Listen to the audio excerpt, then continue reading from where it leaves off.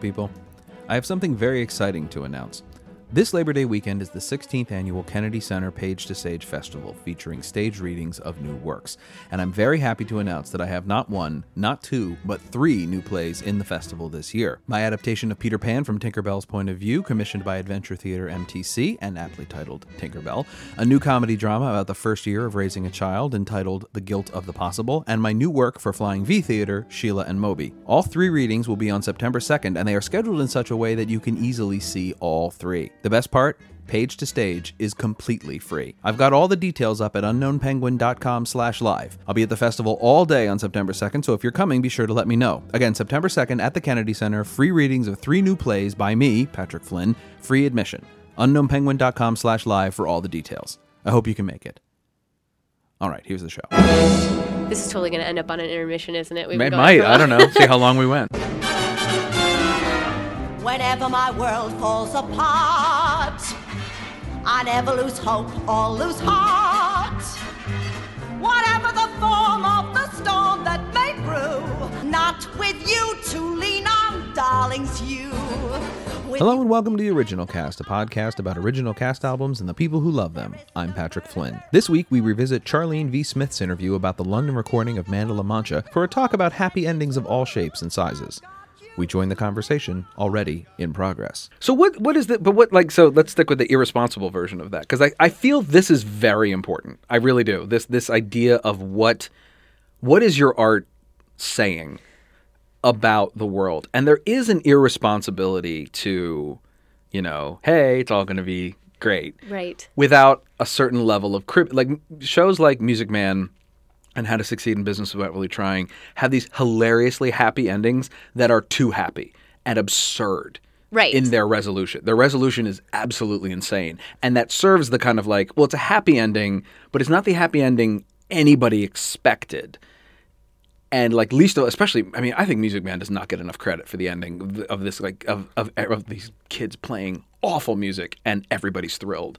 And that to me is Music Man. That's the magic of music. Yeah. I mean, but isn't that what's great about it? Because, and I feel like some productions have done this where like, or maybe the movie did it where no, they're bad in the movie too.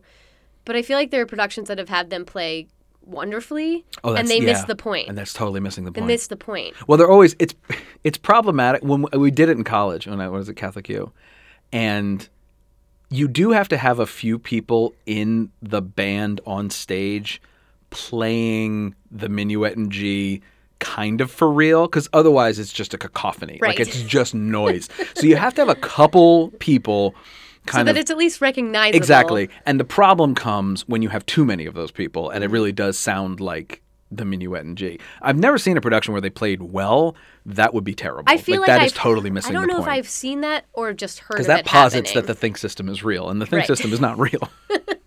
That's not really a thing. No. There are shows that are like the romantic suffering thing, which this show has a little bit of, but not a bunch of the like, like she died and he's alive, and it's like, but like the suffering, that's so romantic, and I'm always like, no, like that sucks. The suffering, that's for its own sake. Like I don't, the whole, love forever. Like one character lives to be 90 and is still in love with the person who like died 70 years ago. That just sounds like, terrible. Yeah, it does, doesn't it? It's just like, but it's a lot of stories have that kind of bend to them, and this sort of like eternal love, hopelessness aspect, which is just like that's going too far in the other direction. There is this sweet spot where like it's happy or it's not, and it lands in this kind of like just right feeling, which I kind of feel like the first musical that comes to my mind is Company. Oh yeah, lands in this spot. Well, that's because it's Sondheim and he's best. And he is, but it's a good. We have to start somewhere. I feel I do say, or Into the Woods is the same way. Seeing Sondheim plays as an adult do not make me hate them. I still love them. Oh, okay. Yeah. Well, that's good. Yeah. I haven't. I've seen Company. I've talked about it on the show like 5 or 6 times, and like each time, I am struck by the fact that I don't think the script's very good. Like it hurts me more and more. The score is outstanding. Sure. But I mean, if you want to talk about an ending that is satisfying and also completely unearned, it is the finale of Company to me. Being Alive is a gorgeous number that pastes really nicely over the fact that I have no idea how we got there. Like it doesn't. That's interesting. I don't know. I feel the journey, but maybe that's because I'm like a professed bachelor also. Well, okay. But it's a funny, like, the problem I have with the ending of Company is, I mean, we have Ladies Who Lunch, fantastic. And the scene before it's really good. But Joanne hits on Bobby. When are we going to make it? I beg your pardon? When are we going to make it? What's wrong with now? There's my place. It's free tomorrow after 2. Larry goes to his gym and then right to the office. Don't talk. Don't do your folksy routine with me. You're a terribly attractive man. The kind of man most women want, but never seem to get. I'll take care of you. But who will I take care of? Well, did you hear yourself? Did you hear what you just said, kiddo? I didn't mean that. Oh, I just heard a door open that's been stuck a long time. Like I haven't looked at all the that. check is paid. What's wrong? Because I have looked at that. At marriages and all that, and what do you get for it? What do you get? What happened? I just did someone a big favor. And, like, that's supposed to be the epiphany moment, and they leave him on the stage, and he rails, and then he sings Being Alive. Do you know why that seems weird to you? Why? It's because I'm guessing you haven't dated a lot of men. I've dated no men, actually, in my life. Okay. To me, it seems completely believable. Really? Yeah, okay. From his point of view, or from, like, the... Just this... Oh, man. I don't... this is super interesting to me. I know. I'm worried about saying something, like, too generic about an entire gender. Well, I'm here. But I do think, I mean, I won't say this about all men, but I do think that I've certainly known men, and I've known women who've known men that have sort of, I had a friend say to me once, and again, I don't think this is true about everyone, but I think that there's some truth in it. She said that women get married when they find the person they want to marry, and men get married to the person they're with when they decide they're ready to be married.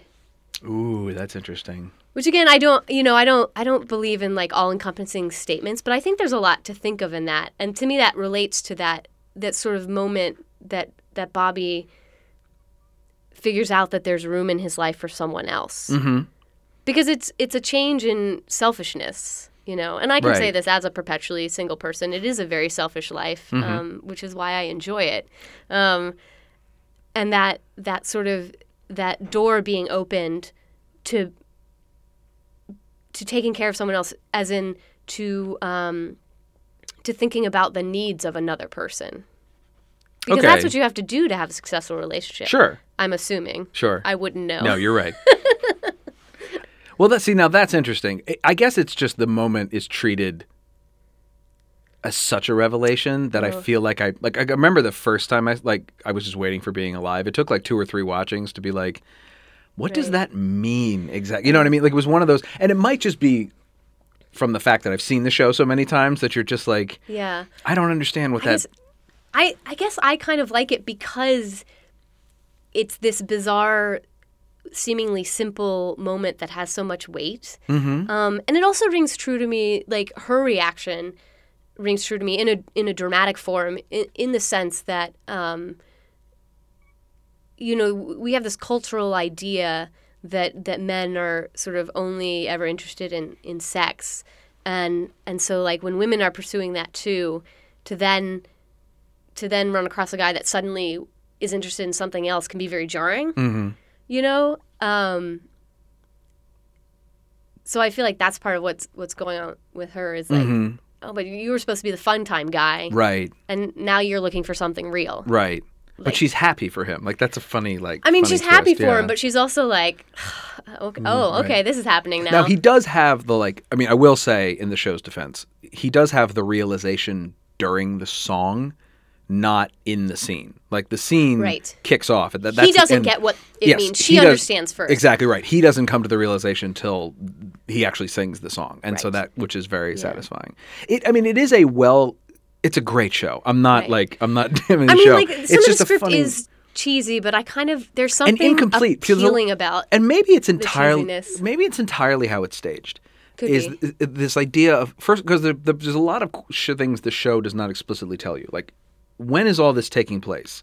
what is the chronological order of these events? We have no idea. And Right, because it's very episodic. Well, and you see that birthday scene 3 times, Right. 3 different ways, so we don't know which ones are real and which ones aren't real. Iterations of the show have changed his age. Exactly too. right. Yeah, and it moves. Yeah, and it changes all kinds of things. I mean, and the book is different now than it was in the 70s, mainly because a lot of stuff was put back in it that was in the original version.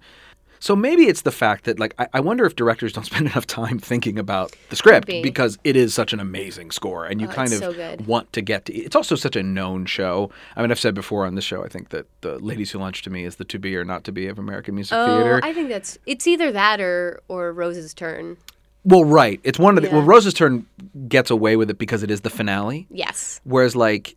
Ladies Who Lunch. Oh, that's true. Once a woman starts, once whoever's playing Joanne steps forward and says, I'd like to propose a toast. We are suddenly, I mean it in the sense of like, it's we the are now, purple passage. Exactly right. We are out of the show. Yes. We are no longer living in this show because we can't. We know this song. This song is incredible. It's so rich. It's an amazing song. That's what also is great. I mean, it's fine. We just brought up to be or not to be, but I find that most Shakespeareans also love Sondheim, and I think there's richness very clear of language, exactly, and that like in a single line, there's so much emotional depth to Plum, and I think that's completely true of Ladies Who Lunch and most of that entire score. Well, and when you talk about, I remember when I directed the show in college, which is of course at 21, I knew everything about company. I was working with the actress on that song. And we were sort of going through all the different verses and who all the different women are. And we were sort of going, now, is that Jenny or is that Sarah? Like, who is she talking about? And we landed in this place that I think is correct, but it took a whole night and it was amazing. Being like, oh no, this is all her.